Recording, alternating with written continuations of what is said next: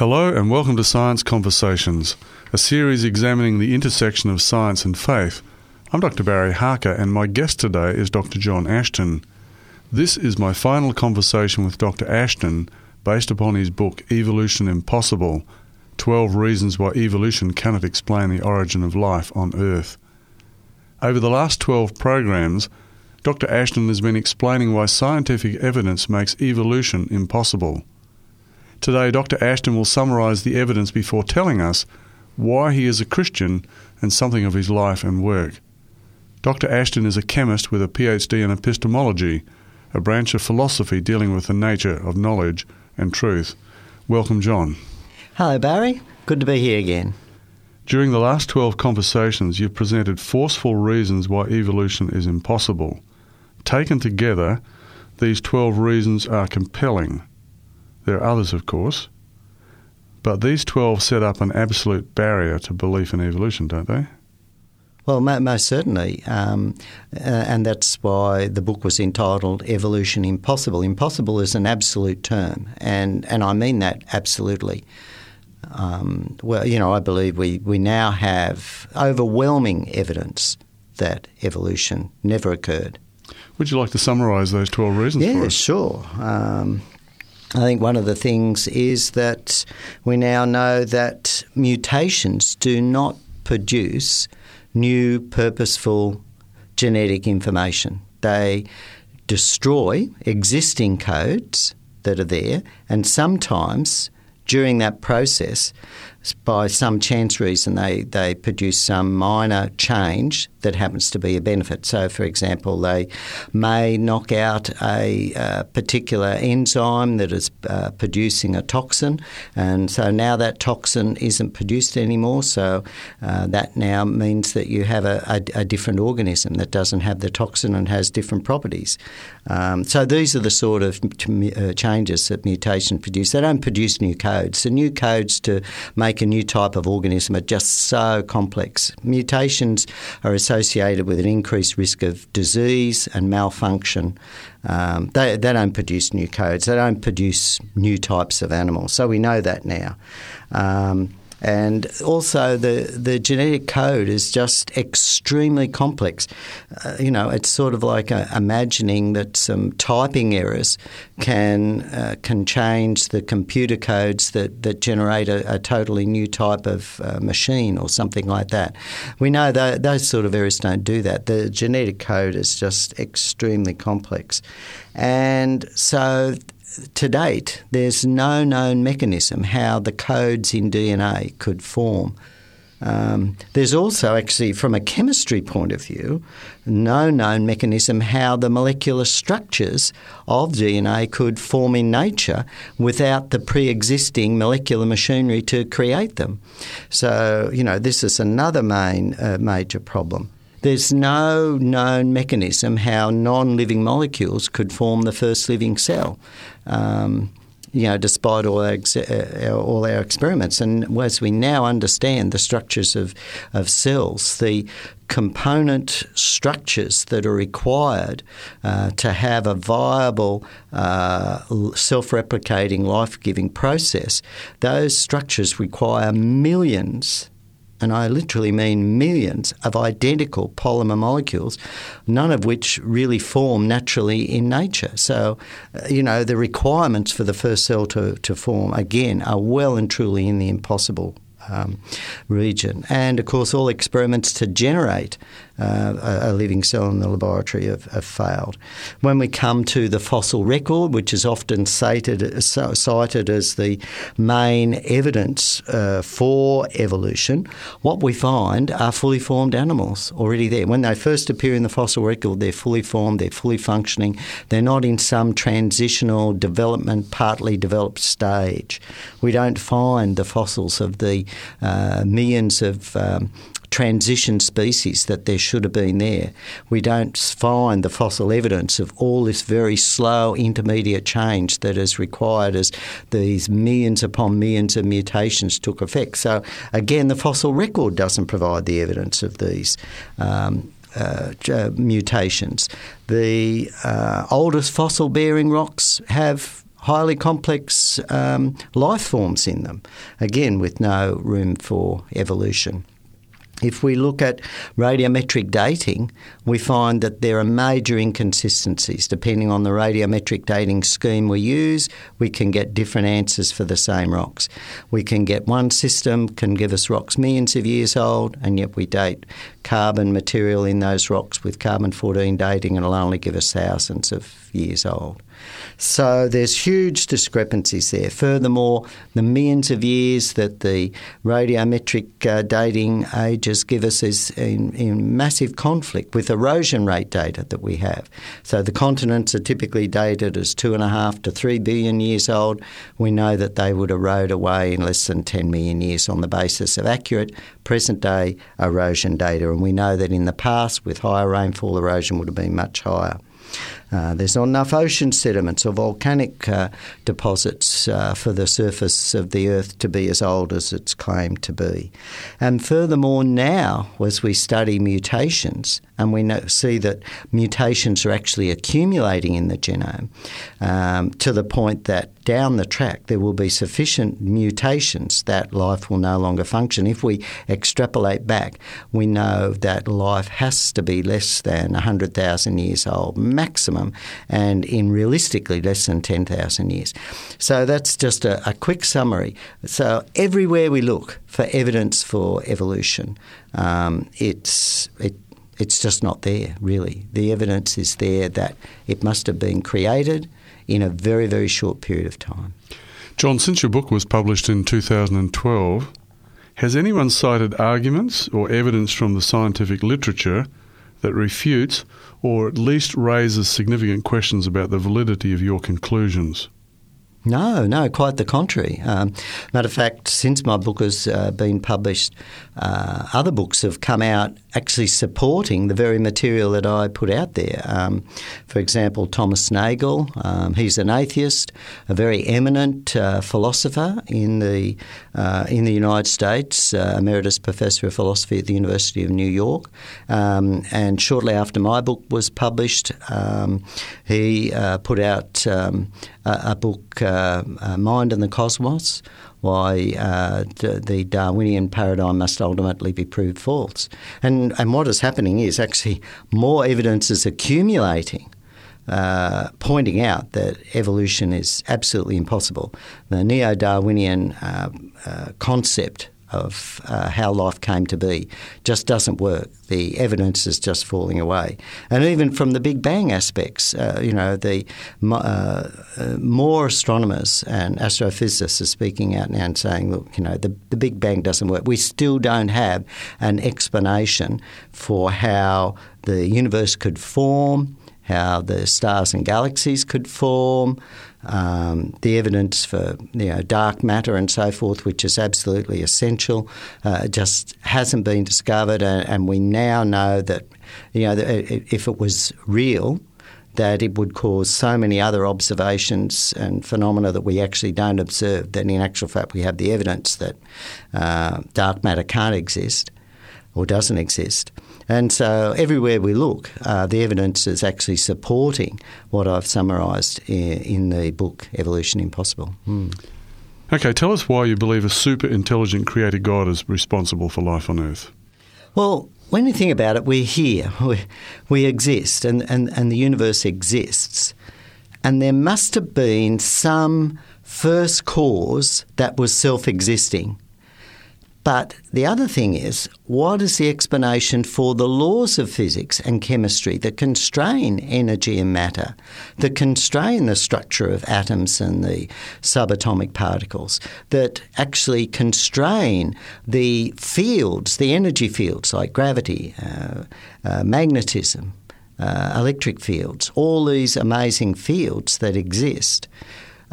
What actually constrains these amazing forces that we observe, and they all fit these very fascinating mathematical models. And to me, that requires a super intelligence from what we understand as intelligent. And the other thing is the realisation that our thoughts are non-material.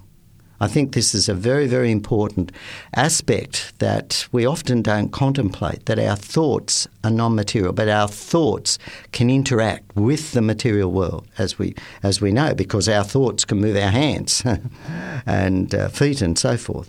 So to me, the explanation for this is a super intelligent, spiritual, non-material mind or being that is behind all this. John, tell us about your life in science, your university studies and your qualifications, your career in science, including your publications and your current work. Yeah, sure, okay. When I was in high school, I was very interested in science, and I went to a very large co-ed state high school, and I think from my very first science exam, I topped both physics and chemistry. And I did continue to do that all the way through high school. And actually, when I think back before that, I can remember as a boy, I must have been less than 8, observing the shadow moving across tiles on our front patio and being fascinated by the fact that the shadow moved. And I can remember studying ants and picking them up. And it took me a while to figure out that I wasn't being hurt by their bite. I was actually being hurt by their bottom where their sting was. And so, that was as a small child. So I guess I had this natural tendency to explore nature. When I began doing really well at school, one of the physics teacher actually gave me a book by, I think it was Professor Harry Messel on science, and I used to enjoy reading science books. In fact, I used to read encyclopedias. I suffered very badly from asthma, so I actually missed a lot of school and spent a lot of time in bed, and I used to read, but as a result, I did well at school. I was a straight A student. I won a Lions Club scholarship in third year high school. At the end of when I did my leaving certificate, I won both a Commonwealth University scholarship and a BHP cadetship in physics. And, I went to university. I was 16 years of age. My dad, as I don't know whether I mentioned earlier, he died when I was 13, about to turn 14. So initially I went to uni part-time so that I could provide some income for my mum and brother as well. But as I was studying, I studied physics, pure and applied mathematics, and geology and chemistry at university, both majoring in physics and mathematics. But then I noticed that most of the physics students were ending up computer programmers. As a matter of fact, the fact that I had learned computer programming where I was working at the time was at the BHP Central Research Laboratories, and of course at that time BHP was the largest steel maker in the Southern Hemisphere, and we had an amazing research team there. And they were ending up being computer programmers, as I said, and I was taken off the interesting physics projects and put on computer programming, which I didn't like. So I decided to change to chemistry, and I did my honours in chemistry and topped the university. So when you go into the University of Newcastle here, my name's up on the honour roll there for 1969. And I think I mentioned... So you're a university medalist in chemistry? It wasn't a medal at that stage. It was the CSR prize in chemistry. So it was a cash prize, that was given in chemistry at that time, and that was given to the top chemistry student at each university in Australia. So I won the one for Newcastle University. But I think I mentioned that at that time I was I was questioning about the purpose in life. And one of the reasons for this was when I started working at the BHP Research Laboratories, I was appointed the personal assistant of Dr. Neil Gray, and he had just arrived at the research laboratories. At that time, when I first started, there were only 2 PhD qualified people within BHP, the research director and the deputy director of research. And Dr. Neil Gray arrived in February-March 1964, and he was the first then PhD scientist to arrive as part of a new research team they were setting up. A high-level research team was being formed, and I was fortunate to be chosen to be his personal assistant. And later on, other scientists arrived that had trained at Massachusetts Institute of Technology, Cambridge, London, Caltech, all the top unis from around the world to produce this really top team. But one of the things that I noticed was that Dr. Gray, he stood out as being quite different to many of the other scientists in that he's very friendly, he didn't drink or smoke, he didn't tell demeaning stories about women as some of the other folk did. And He witnessed to me. He loaned me the book by C.S. Lewis, Mere Christianity, and he used to talk to me about a faith in God. And when I finished uni, I thought about, what is the purpose in life? And that was when I spoke to my mother, who had been raised in the Church of England at the time, before they became the Anglican, and she suggested, "Will you go to church to find out about God?" So I went to church, and that was when I first heard the gospel preached and our need to accept Jesus as our Saviour, that we had all fallen short of living in harmony with God's laws and God's creation, but God was forgiving us through Jesus, it's explained about the trap that Adam and Eve fell into, that Satan had laid, was really a trap for God, really. It's very interesting. As I've read the Bible, there seems to be an ongoing war between forces of evil, led by Lucifer, who changed and became from a perfect loving being into a hateful, jealous being as Satan, and then turned the tables on God. And so there was an interesting trap set in that Satan accused God of being a liar, and Adam and Eve believed. And so God was now in a tricky situation. If he forgave Adam and Eve and let them not die, then he would be accused of being a liar.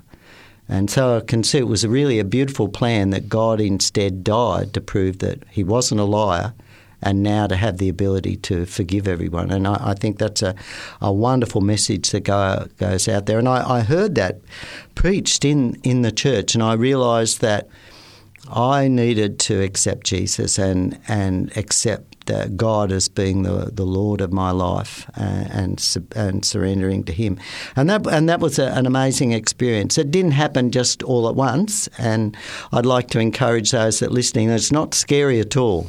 It's sort of coming to know in a personal way a wonderful, loving being that did create us, as described in the Bible, and who displayed himself as Jesus, as such a loving person.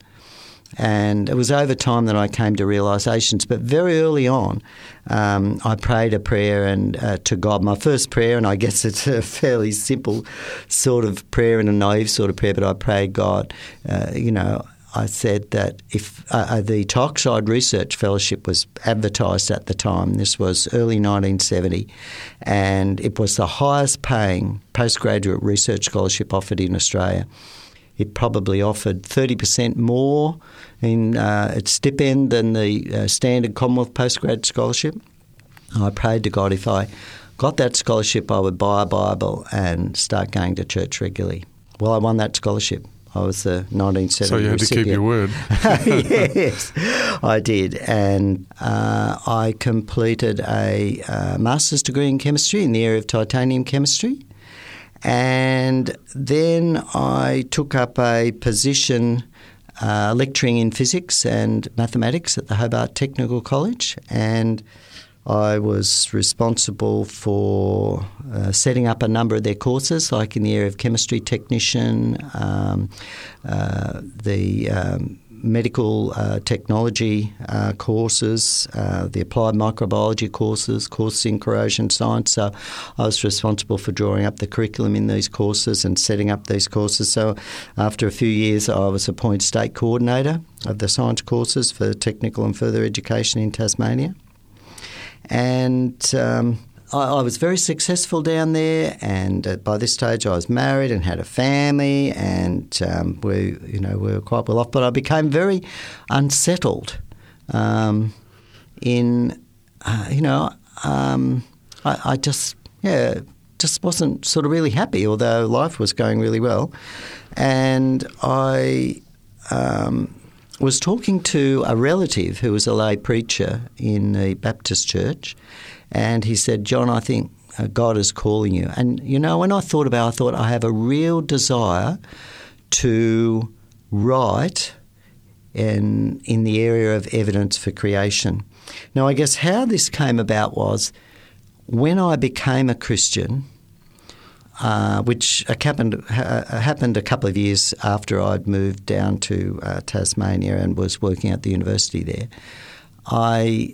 People would ask me, "Okay, so you're a Christian, do you believe in creation?" So that forced me to really look at the creation issue, which I did. And I began reading quite a bit in the area of creation, also in the area of the history behind the Bible, and particularly the area of prophecy. And I was looking for the independent historical evidence supporting Bible prophecy. And I found there was a lot of evidence that supported the accuracy of the biblical prophecies and the genuineness of the biblical prophecies. And that was pretty impressive. And so I was studying and reading up privately in the two areas, evidence for creation and evidence for the historical accuracy. Now, your own of the background Bible. in physics, chemistry, maths, and also geology would have been enormously helpful to you at this point, wouldn't it? Oh, yes. It meant I had no problem in reading the literature. Particularly with the applied maths that I did, which was virtually equivalent to the third-level physics course. They were very similar. And so I had, a very good understanding. Matter of fact, physics was in the area of science, that was my first love, physics. And I really, really enjoy physics. So how did you move across to chemistry? Well, as I explained earlier, because most of the physicists weren't getting jobs in the area of physics, they were getting jobs as computer programmers because they were good at maths and computing. And, the employment area for physicists was not real high. Matter of fact, when I was teaching at the Hobart Technical College, there were two of us that were appointed at the same time, and the other guy had a PhD in physics. So, and he taught physics and maths classes, and I taught physics and maths classes because at that stage there were no chemistry courses. But when the head of school found out that, I had a very strong chemistry background, then that's when he decided, wow, we can expand the offerings of the school to offer the courses in chemistry training for the chemistry technicians as well. Mm. So you're still now in the 1970s. Yeah, sure. How did your career progress? I mean, you've picked up Christianity along the way and you've picked up this interest in creation. Mm. How did it all start to work together through your career? Well, as I was saying to say, when I became unsettled, I talked to my wife and we decided to move from Tasmania up to what we call the mainland, up to around the Sydney area somewhere, because my wife's family lived mainly in the Sydney area. That's where her parents were. And so we came up here and we bought a house not far from Newcastle, it turned out, and a position came up as chief chemist at Sanitarium, the Sanitarium Health and Wellbeing, or Sanitarium Health Food Company as it was called back then. And so I took that position, And at that time, I decided to go back to uni and read for a doctorate in the area of epistemology. Why epistemology? Because theories of knowledge, how we can know, is really one of the fundamental issues that underpin science as well. See, science uses reductionism to a very large extent to discover new things, but reductionism fails. Explain reductionism. Okay, reductionism is really was developed by Descartes, René Descartes, when he was looking at how we can know. So we're talking the 17th century now. We're talking in the 17th century, and so he believed that God was a mathematician, and therefore nature could be could be studied. If we divided nature down into tiny, weeny little bits and we studied all those little bits, then we should be able to mathematically reconstruct the situation and therefore understand it. So that's the concept of reductionism, that you specialise down and you study precisely one very, very small area. And of course that's what science has done. We all have these very specialist scientists. And of course, the power of reductionism was really developed by Newton, and Newton and Leibniz both at the same time developed calculus, which enabled them to then mathematically sum these tiny little bits. And of course, Newton at the same time too identified the laws of motion, which had a very powerful predictive effect. So you could predict the motion of objects and this sort of thing because they were obeying these laws of motion. And so, Newton's book, I forget its name now, Principia Mechanica or something, Principia. Yes, okay, yes. His book went through numerous reprints very quickly and just took off throughout Europe because here now science was predicting outcomes. But when we get to biological systems, it doesn't work. And the reason is because of synergy. And I guess to explain synergy, let's say we've got a pile of railway sleepers that are very heavy, and so the boss assigns a workman to go and move those railway sleepers. They've got to move from where they are to 20 metres away so they can be loaded on a truck. And so the guy goes along and he finds, he can't carry a railway sleeper, so the only way he can move it is he's got to end for end it. And so it takes him 2 minutes to move one railway sleeper over to where he's got to go. And the boss comes past and sees him doing that and says, this is going to take too long. Joe, you go over there and help Fred. So Joe comes over and he starts end for ending too. And so with two of them working, they're still going to take 2 minutes to move, but you've got two people, so you're going to move twice as many. But then Joe and Fred look at one another and they say, hey, we might be able to carry this. And they reach down and they can just pick it up between the two of them and carry it across. But instead of taking it 2 minutes to get across now, it only takes them half a minute to get it across. But yet predicted, putting 2 on, it should be only 2 per minute, but now they're doing 4 per minute. Because the fact that 2 come in, it's not additive. It's now a synergistic effect. It's actually 1 plus 1 doesn't make 2. 1 plus 1 now makes 4. So that's the power of synergy, and that can happen in biological systems. In other words, a slight change can produce a very different mechanism. Now, that's very difficult to predict by reductionistic science. So my area of research looked at in the area of the biomedical sciences and environmental sciences. And essentially, it was looking at ways we can predict outcomes. And in actual fact, I developed a holographic model for the interpretation of data. So a hologram has some fascinating properties and really getting me excited now. But that's good. But we know that, and some people have seen holograms. If you can produce holograms with lasers, and you'll get this 3-dimensional image of light, and you can have sort of like a person on a stage, and they're not there, but they're in 3 dimensions, and you look around them, and they're amazingly realistic. And when you look at a holographic slide, say we've got a holographic slide of a swan on a pond, right?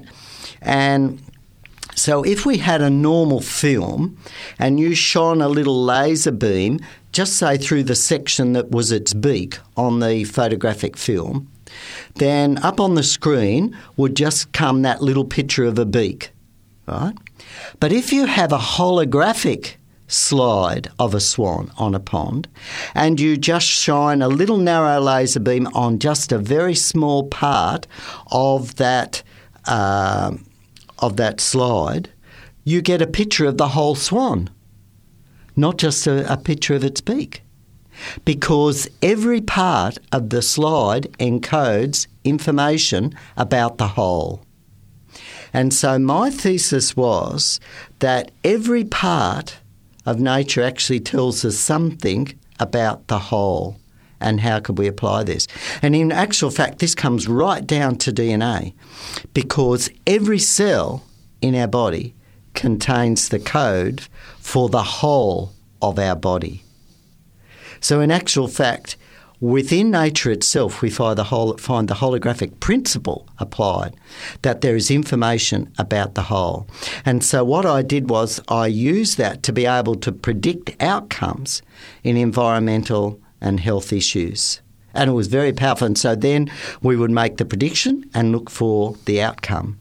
And it was highly successful. Matter of fact, I think I wrote some more than 30 articles, papers associated with my research during my PhD, plus a book. So that was, And where did you do that PhD? I did that at the University of Newcastle, and I did that under Professor Ron Lara, who trained at Harvard, Oxford and Cambridge.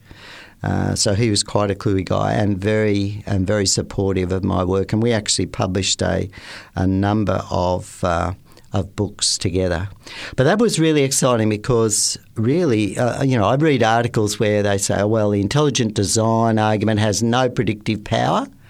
Well, they should, read some of the stuff that I've published, including my book, The Perils of Progress, where in actual fact I pointed out that if we assume there is intelligent design, we could avert many of the environmental and health disasters that have occurred, if we can recognise that there's a purpose in the way things are structured within the environment.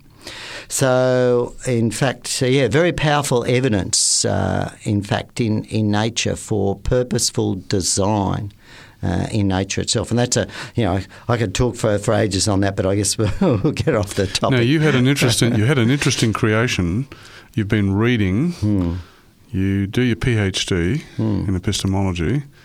And then, when did all of the writing begin, the public writing, the books and so forth, around the creation issue?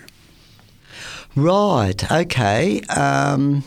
Well, I was publishing and writing a lot of books in the area of the environment and the impact of technology on the environment, like microwave radiation and and different other areas, changes in our food composition, changes in the type of light our eyes are exposed to. All these things can affect our health. And also in the nutrition area, so I was writing books in the area of that as well. And that in part related to my work as chief chemist and the research that we're doing in nutrition and at universities. But it came to a point where I'd published a number of books, I think maybe 6 or 7 books very successfully, and I decided now was the time to actually write in the areas that I was really interested in. They were in the areas of evidence for the existence of God, and evidence for creation. So my first book was called The Seventh Millennium, The Evidence We Can Know the Future, and that was published by New Holland. And that sold out relatively quickly. And that looked at the evidence down through history that people have seen the future ahead of time, because that lies outside the mechanical paradigm that is adopted by most By the way, I scientists. got a copy of that book, but I bought it after In 6 Days. Oh, right, okay. I didn't realise that it preceded it. Yes, it had preceded that, and that provides powerful evidence that there must be a non-material spiritual existence. There's so much evidence out there, hard evidence, that for the existence of a spiritual non-material reality. John, I'd like to pick up on that a little more as we come back after the break. I'm Dr. Barry Harker, and you're listening to Science Conversations. My guest is Dr. John Ashton, author of Evolution Impossible, 12 Reasons Why Evolution Cannot Explain the Origin of Life on Earth. John has summarised the scientific evidence that makes evolution impossible. He's also told us about his early life in science and why he's a Christian and a creationist. We'll go to a break now. When we come back, John will tell us about the books he has written and why he continues to write while performing a very important role at Sanitarium. John will also tell us something of his early life and influences. If you have any questions or comments in relation to today's program, you can call 3ABN Australia Radio within Australia on 02 4973 3456 or from outside of Australia on country code 612 4973 3456. Our email address is radio@3abnaustralia.org.au. That is radio at the number 3 ABN Australia, all one word, .org.au. Our postal address is 3ABN Australia Inc., PO Box 752, Morisset, New South Wales 2264 Australia. Thank you for your prayers and financial support.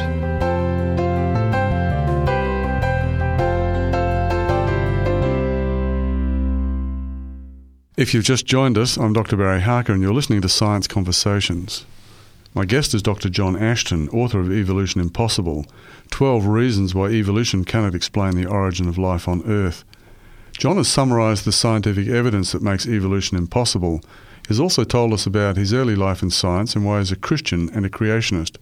Before the break, John was talking about his first book, The Seventh Millennium. As we go into the second part of the program, John is going to tell us more about the books that he has written.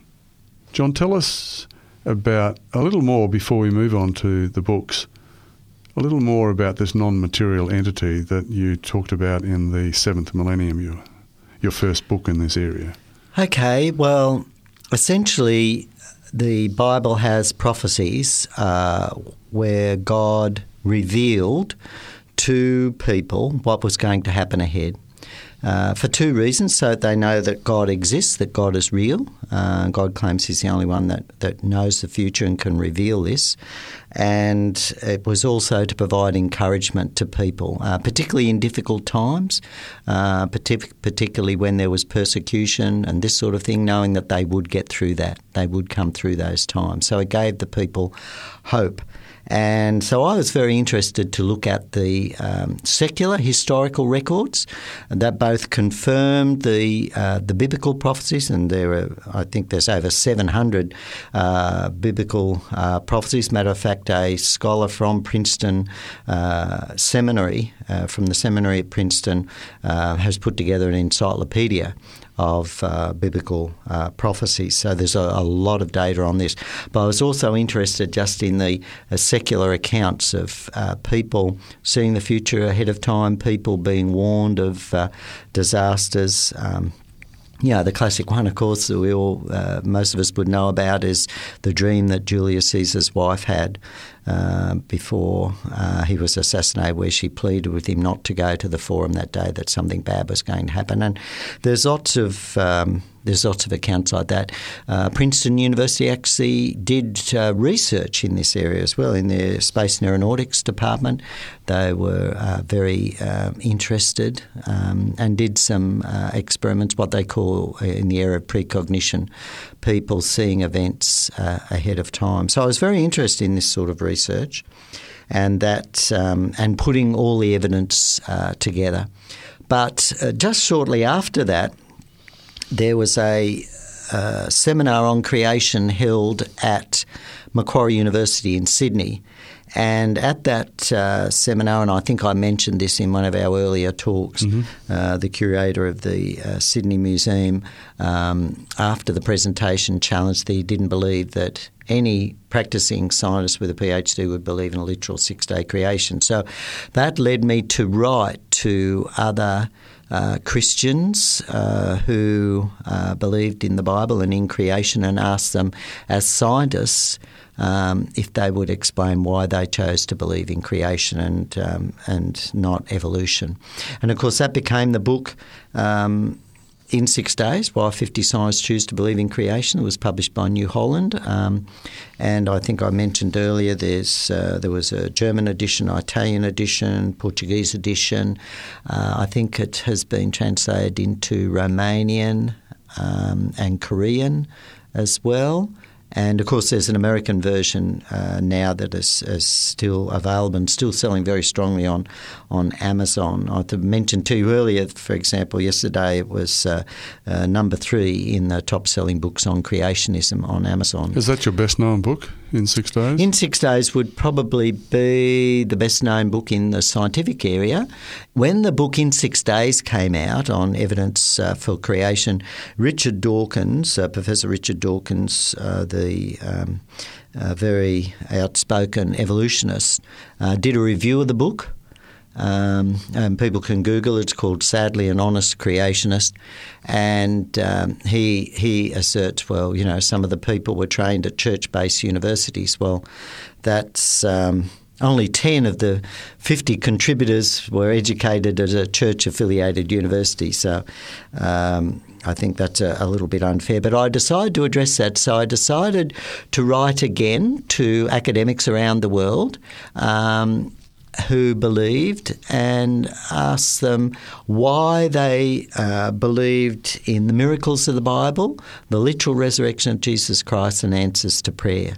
And this time I chose all academics that had been educated at secular universities and held and taught at secular universities.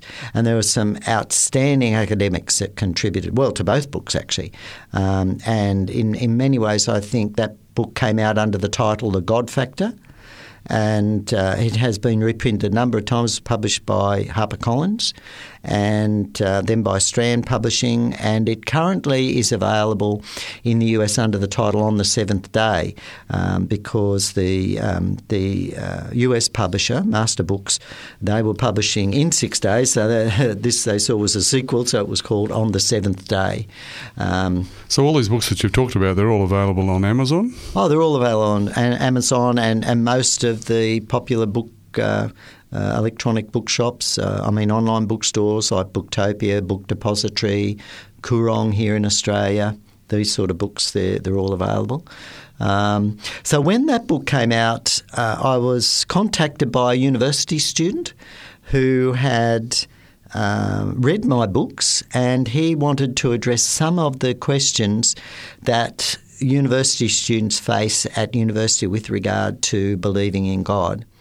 And so we decided then to write to experts in the fields, looking at a number of different things, such as evidence for the Exodus, archaeological evidence for the Exodus, archaeological evidence for the Old Testament, archaeological evidence for the New Testament, evidence for the resurrection of Jesus, look at philosophical questions. If God is good and all-powerful, why does he permit evil?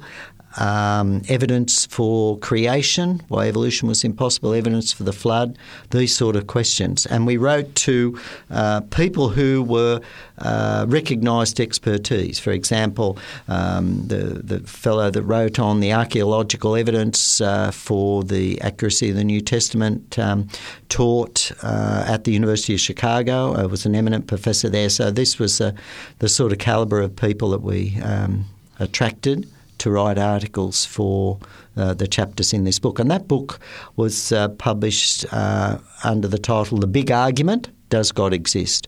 So I went through several printings here in Australia, and again is currently available under Master Books in the US under the title The Big Argument, Does God Exist?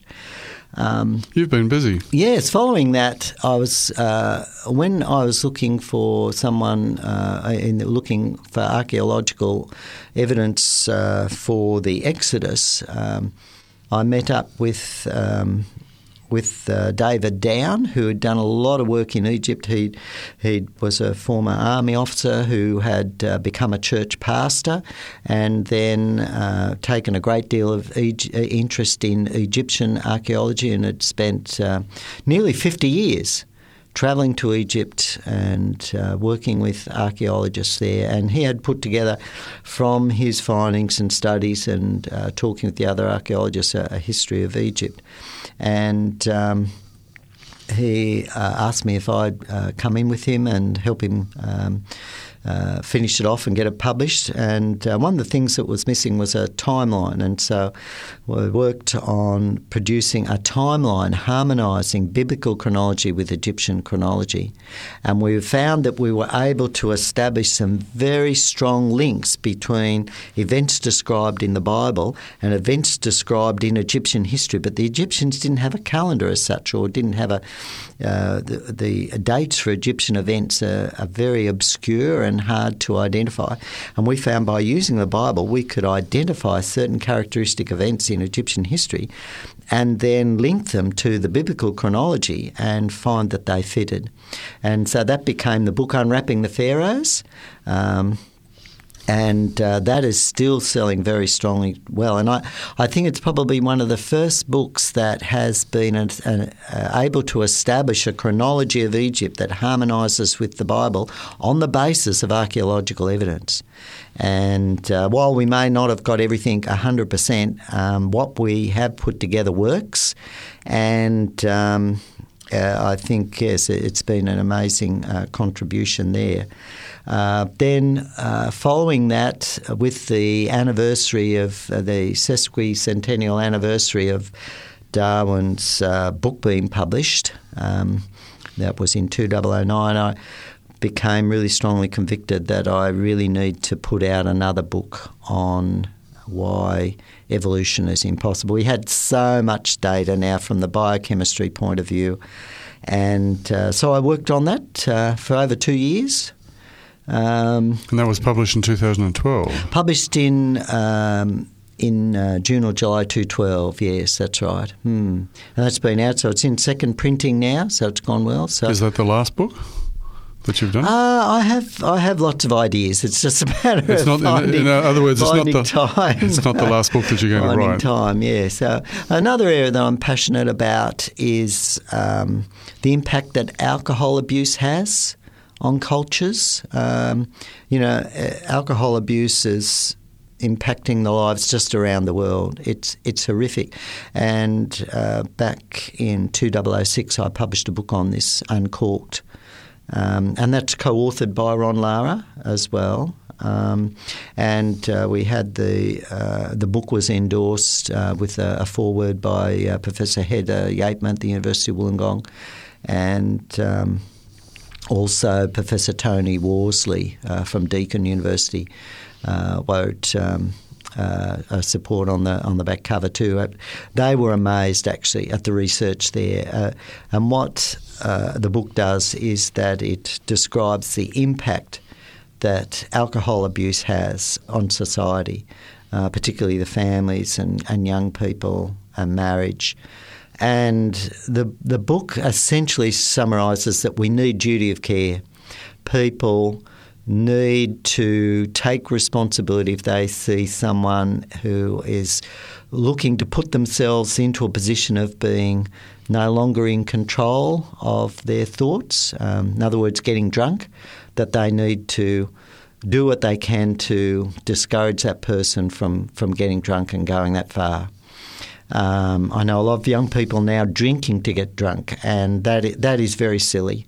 And it really is something that there needs to be a massive campaign to discourage people from drinking to get drunk, because when they do get drunk, they do things that most of them regret for the rest of their lives. It's very detrimental to health too, isn't it? Well, it is. And we now know that alcohol is a class 1 carcinogen. Very little is said about that. It appears to damage the gamete cells, both male and female. So it damages reproduction and offspring. There's a lot we could talk about there, but that was an area that I was very, very passionate about. Thank you for telling us about your books. we've got very little time left, but we need to know a little bit more about you. Tell us a little bit about your early life and influences. Just very quickly. Sure. Okay. My parents were living at Stockton, a suburb of Newcastle where I was born, and we lived in a house directly opposite the beach in Mitchell Street there, overlooking the beach. So I have a natural affinity to love going to the beach. And when I was 8, my father built a new house at Warners Bay, and I went to local primary school there. And he died when I was, as I said, 13, about nearly 14. And we were showed much kindness by some local Christians. That must have been pretty devastating to lose your father at that point. Yes, it was very sudden. It was totally unexpected. He died of a heart attack. I went off to school, and that was the last time I saw him. He died during the night the next morning while he was in hospital. But it was a life-changing experience in that some Christian folk who were nearby came and visited us and were very supportive of my mum because we didn't have any relatives close by, and we didn't regularly go to church. And I think their kindness certainly played an influence. They left a copy of a book called Your Bible and You, which explained the Bible. It was a picture book. And it had stories of answers to prayer of soldiers. It explained a little bit about prophecies and what the Bible said and salvation and the battle between good and evil. It made a lot of sense, really. And because it had pictures in it, for a boy, it was easy to read. And as I said, there was the influence of, when I started work, of Neil Gray. Dr. Neil Gray, and I met him just recently, and I found out, I think I mentioned earlier too, that he was a creationist, and he went on to become a professor at the University of Melbourne. And the professor whom I studied under at Newcastle, he was a Christian, and a very lovely man. He was very supportive. When I was doing my honours, I would he was very approachable, and I'd come in and he'd say to me, "Oh, come on in, John. How's it going? Have you found a girlfriend yet?" He was, many professors are just so unapproachable, but he was very interested in people, and I think these sort of people have certainly had an effect in my life. I could see the difference between many people who were Christians, who were really comfortable in their faith. They were happy people. They were joyful people. They were interested in other people. They were helpful, and I guess that's moulded me, and I was attracted to that. I thought that is really good. When I read the Bible, and as I said, when I had that prayer answer, I won that scholarship, I went out and I bought a Bible and I started reading it, and I systematically read through it. And I checked things when it came to prophecies and it said something about Tyre. I would look it up in the encyclopedia and I'd find out what was the history of Tyre. And because being a scientist, I work with data and I want good data. So I went to the best sources of data that I could and I looked it up. And back then, as I checked through, everything I checked out with the Bible made sense. Now, there were some difficult bits. There were some bits that didn't add up to me, sort of, if God is loving, how can you have eternal destruction and all this sort of thing. But then as I read into the meaning and the understanding of the words and how they were used at the time and the consistency in the Bible, I came to realise, from my perspective, my understanding of the Bible, there's no eternal hell. There's no burning in hellfire forever. There's destruction of the wicked at the end. But that's it, because God then just creates everything new again. And the whole idea, as my understanding is, that God desired us to be living in paradise originally, Eden. I understand that's what the word Eden meant paradise. And Satan, because he was jealous of God, came in and tricked Eve and led her astray. God wanted to forgive Eve and Adam, but he couldn't because of the strategy that Satan has used. And there's been this conflict. And Satan had been given free rein for so long to display, okay, this is what happens when people follow Satan. And we can see the chaos that the world is in. at the present time. It's horrible, and we just see the chaos in our own society. But, when my wife and I were first married, we lived in a little village where most of the people were Christians. We didn't even have we had locks on our doors, but we never locked them. We didn't. When we sold our house, we had to go and buy fresh locks because we had no keys. And people say it was a delightful experience to live in that village. There was no crime. People didn't steal. And I've been to other places in the United States where there are the people are strong churchgoers, believe in God, they help one another. You can see the difference in their faces to me. The crime rates are virtually non-existent in those little communities. It's only if somebody from outside comes in, And having experienced that, to me, and then having the peace of knowing that you can have salvation, it's just so empowering. And that's why I've written my books. And I know that creation has been a big issue for young people while they've been losing their faith. And that is why I have felt so strongly those incorrect teachings about evolution must be countered. There is powerful evidence for the existence of God. The creation story makes the most sense. The young people need to have that evidence, and that's why I was strongly motivated to write my books, and particularly Evolution Impossible. And it's been great having the time to be able to talk to you about this. Thank you so much, John. I hope you've enjoyed the conversations as much as I have. It's been really delightful talking with you over these last 13 hours. Oh, thanks, Ben. Best wishes, and I look forward to the next book, and I look forward to the next series of conversations with you at some stage in the future. I'm Dr. Barry Harker, and you've been listening to Science Conversations. My guest is Dr. John Ashton, author of Evolution Impossible, 12 Reasons Why Evolution Cannot Explain the Origin of Life on Earth. This concludes my series of 13 conversations with Dr. Ashton. John has agreed to record further series around his books. Thank you for listening. I hope the conversations have been helpful and a blessing to you. This series will be repeated because lots of this material is very dense and it bears being heard twice. Until then, bye for now, and God bless you.